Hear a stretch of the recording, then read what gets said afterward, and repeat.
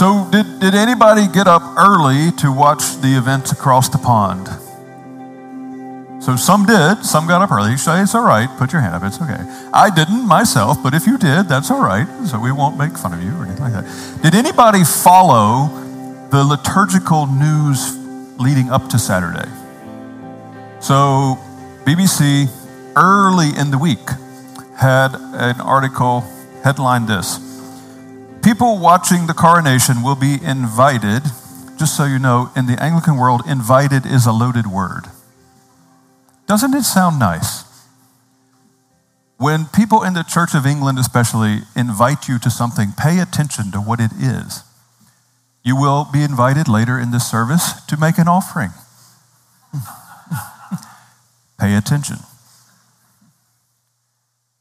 People watching the coronation will be invited to join a chorus of millions to swear allegiance to the king and his heirs, organizers say. The public pledge is one of several striking changes to the ancient ceremony revealed on Saturday. That's Saturday a week ago. In a coronation full of firsts, female clergy will play a prominent role, and the king himself will pray out loud. I have to admit, my first reaction to this was like, oh, isn't he brave? Right? Like, big king here. But then I thought, actually, that's actually pretty cool. I'm not advocating for or against him. I don't know. I just thought the king himself praying out loud. That's pretty good, actually. It's pretty cool. It does take courage to pray out loud. So good on him. The public will be given an active role in the ceremony for the first time, with people around the world set to be asked to cry out and swear allegiance to the king. This homage of the people replaces the traditional homage of the peers. So, okay, they're trying to democratize the thing, right? I get it. But how do you democratize something by saying this? Everyone in the Abbey and watching at home will be invited to pay homage in what Lambeth Palace described as a chorus of millions. The order of service will read, all who so desire, in the Abbey and elsewhere, say together, I swear that I will pay true allegiance to your majesty and to your heirs and successors according to law, so help me God. I mean, that bit doesn't sound quite as democratizing, does it? It will be followed by the playing of a fanfare. Did you follow the news? Did anybody catch this? Anybody follow this? Did you follow what happened later? Like, they had so much pushback that they actually had to change it. So they actually went away. And the language ended up being much gentler and stuff, which they, of course, explained as being because of Charles' humility, because he really wouldn't want all those people to swear homage to him after all, which is very funny. Anyway, we have our own foibles over here. We do. We talk about those a lot. Sometimes, though, you just notice when you look across at someone else. Sometimes it's easier to see as an outsider. And what do you feel is sort of under these changes? I think it's a sense of dis-ease or of unease, right? Queen Elizabeth, after all those years, what's going to happen? Is the monarchy going to survive, right? Have you seen the articles about how you can pretty much get arrested in England these days for saying the slightest thing in public against the monarchy? I mean, it's actually been kind of jaw-dropping. Right? A man who was on his way home from church Sunday a week ago, Charles was in his neighborhood walking down the street. The people were going nuts, and he just sort of goes, why are you all bowing down to an equal? I'm not kidding. And he gets arrested. Not the England we thought we knew. What is it? There's an unease, isn't there? Are we going to survive as an institution, the monarchy? So we're going to invite all kinds of people to swear allegiance. It's not the only measure of unease in society these days. We talk about this a lot here. Here's a few others from across the pond, just looking at friends in a different place. Headline, as yet another new group arises, Britain's climate movement could fall apart. Now this happens with reform movements or protest movements or activist movements. When they start feeling the pressure, they splinter. Some people say, hold the line, keep working with them. Others say, we've been working with them forever, and it hasn't gotten us anywhere. It's time to go radical. And so they start to splinter. And it's happening with that. Again, unease, dis-ease, not sure, things in flux. How about this one from over here? A man widely seen as the godfather of artificial intelligence has quit his job, warning about the growing dangers from developments in the field. Jeffrey Hinton, 75, announced his resignation from Google in a statement to the New York Times, saying he now regretted his work. He said some of the dangers of AI chatbots were quite scary. Right now, they're not more intelligent than us, as far as I can tell, but I think they soon may be. Right? There's just 3 I picked. You could pick a lot of different things all the time. It's just the water we swim in. We know it. We feel it. It's a time of deep flux. So many things in flux. So no surprise, depression, anxiety, of course. Where to stand, questioning who we are, what does it mean to be a human being, what's my identity, who and what am I?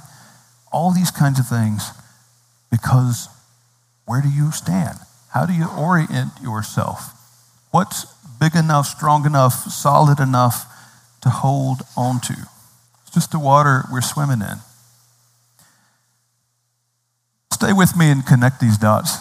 Sometimes I think we don't help ourselves because we don't see the biblical heroes as real people. Sometimes I think we make this unnecessary space between us and what we believe about God because we don't see the biblical heroes or authors as real people, right? It all worked out for them.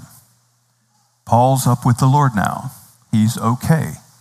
He was a hero. My goodness, the confidence the man had. But in the moment, it wasn't like that. In the moment, they don't know how it works out. In the moment, they are making ripples in the world. They're taking the initiative to make ripples in the world, to break things up, to make change. Paul grew up one of the brightest of his people. He was taught by one of the leading professors, if you will, of all of his people in one of their Ivy League schools. He knew the twists and the turns of history. He knew that the Egyptians and then the Babylonians and then the Assyrians and then the Persians and then the Greeks and now the Romans had ruled the world. And they'd been given this expectation that they were God's chosen and that things would work out. So they began to splinter in the waiting. And the different Jewish groups picked different ways of trying to deal with the difficulties of life. He seemed to have changed the story he understood himself to be living, right? When someone comes and says he is the Messiah, that's ours, we own that. And we didn't like him, so we got him killed. And then people start saying he's alive again and the story spreads. That's when Paul loses himself. That's when Paul resorts from being the smartest dude around to doing things that basically they could have hired a thug to do, right? Because he can't hold it together anymore. He's losing himself. He's acting extremely. And then he's going along and the resurrected Jesus meets him. And the Jesus who defeated the powers in his resurrection defeats Paul. Paul says this himself. Paul is overcome. And Paul then goes, it's clear, it's in there. He says he did, but we don't pay attention to it. Paul then goes and takes 3 years out of the game. He goes from the hero of his people to realizing he's been wrong, to taking 3 years off the grid, off the screen, off the whatever, right? Why? Well, surely, yes, he's got to grieve those, the death of Stephen. Yes, he's going to grieve the evil he's been a part of, the violence that he's done. But I think even more than that, he's trying to figure out what is real. He's trying to figure out what on earth. How could I have been so wrong? I thought I had it all sorted, and then it turns out I was wrong about God, the very thing I'd staked everything about me on. So he takes 3 years for it all to sort out. It's like it has to settle inside him. It has to recalibrate his mind and his whole story, his whole orientation. Because Jesus, in his resurrection, defeats the powers, and Paul was an agent of the powers. He was the powers. Paul was them. That unsettling feeling when you realize, oh, I'm them. You know, whatever they want, I'm they. Paul was they. So he goes out for 3 years. And when Paul comes back, yes, he is confident. He is alive. He's indestructible. He's indefatigable. Don't you love that word? I love that word. Indefatigable. I'd love to be indefatigable. And he's indefeatable. I know, I cheated. Undefeatable. He's so alive. But his life is still not easy. Not nearly. And he still can't be confident at any point that he knows how it works out, or that he just knows what to do next to make it work. When Paul writes to churches, he is in angst for them, right? So 2 Corinthians, 3 times I was beaten with a rod. Once I received a stoning. 3 times I suffered shipwreck. Night and a day I spent adrift in the open sea. Imagine Paul in the open sea. Is he saying, no problem, I know how this works out. Someday I'll be writing about this. Yeehaw. He's out there adrift in the open sea. I've been on journeys many times. I've been in danger from river, from robbers, from my own countrymen, from Gentiles in the city, in the wilderness, at sea, in false brothers, in hard work and toil, through many sleepless nights, in hunger and thirst, many times without food, cold and without enough clothing. And then, get this, I love this. Then he says, apart from all this, there is the daily pressure on me of my anxious concern for all the churches. Paul is suffering all this stuff, and his life is wild. And yet he says, beyond all of that, it's the love I feel for the people. The love I have for these churches, the desire that they would not be overcome by the powers after we went and proclaimed to them the Jesus that overcomes the powers, and that they wouldn't get back into that kind of slavery to the powers. And in spite of all the things Paul suffers, he says, there's this thing. There's this thing that I carry, and then even better, who is weak and I am not weak? Talk about vulnerability. Who is weak and I am not weak? Who is led into sin and I do not burn? Things from Romans chapter 8. 3 simple resurrection truths from Romans chapter 8. The first one is, if God is for us, who can be against us? These are Paul's words. If God is for us, who can be against us? Indeed, he who did not spare his own son, but gave him up for us all, how will he not also, along with him, freely give us all things? If God is for us, who can be against us? If I need to prove it to you, well, look at that cross. If God would do that, he wouldn't waste it. He's not going to sacrifice himself at his own cost and then waste it. If he'll give you that, he wants to bring you in, and he will give you whatever you need, and he will love you because he does. He chose to do this. It's his way. Second, Christ is the one who died, and more than that, he was raised, who is at the right hand of God, who is also interceding for us.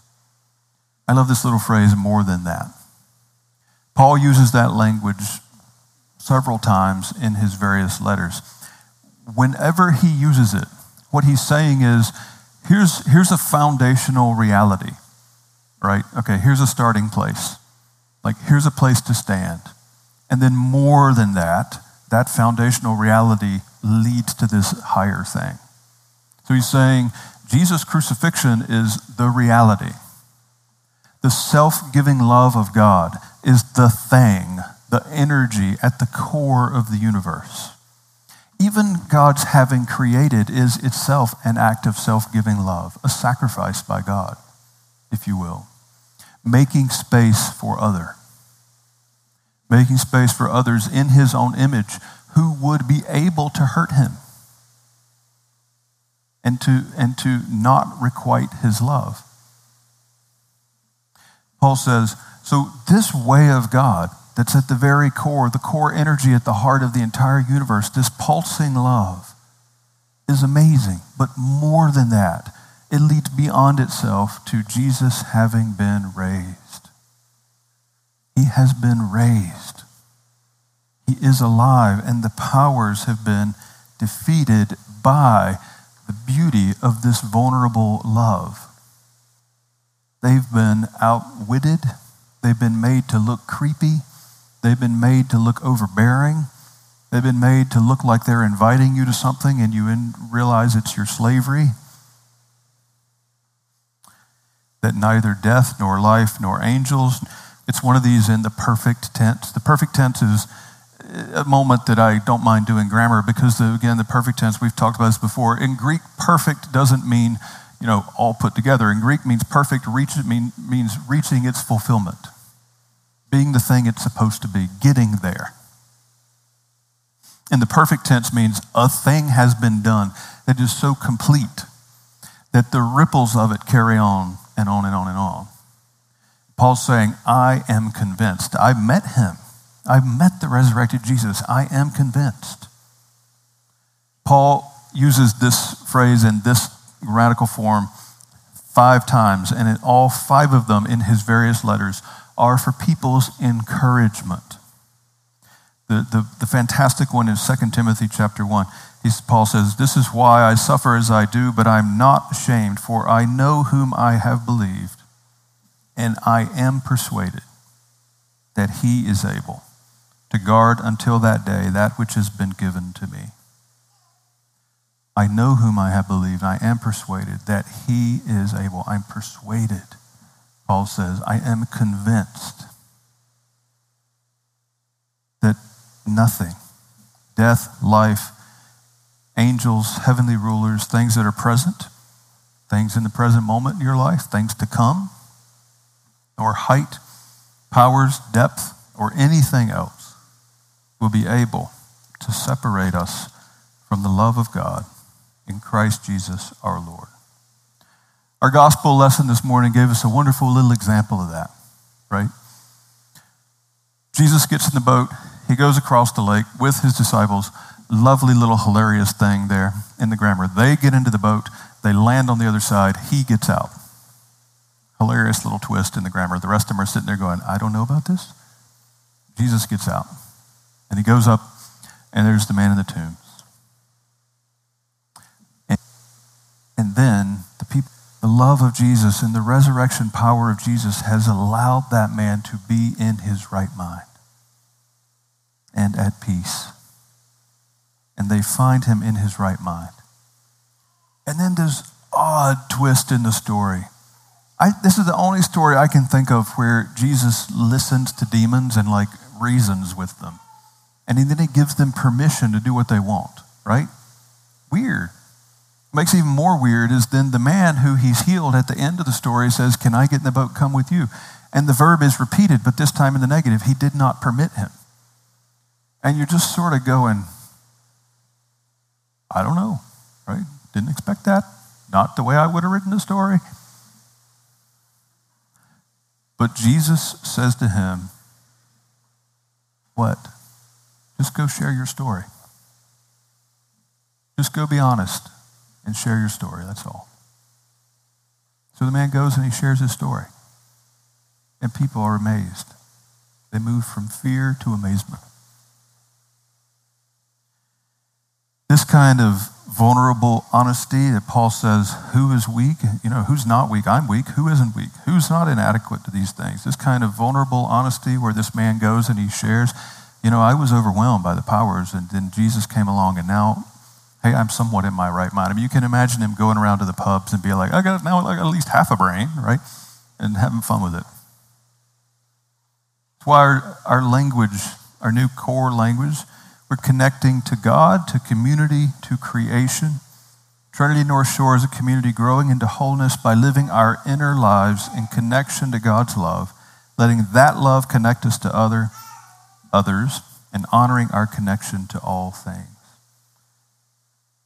Friends, Romans 8, Paul is saying, from the cosmos to your cubicle, whatever it is, Jesus is with you there and for you there.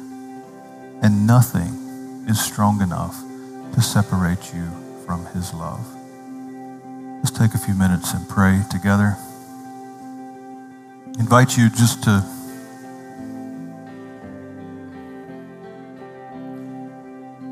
name the powers that are weighing on you, whatever those would be. They don't have to be big external institutional things. They can be internal. They can be expectations or hatred that's been put towards you, or your own sense of your own failure, even if it's true.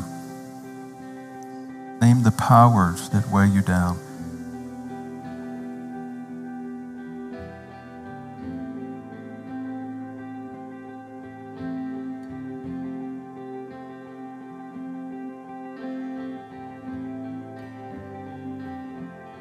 Just imagine yourself holding those up to the resurrected Jesus, naming them before him.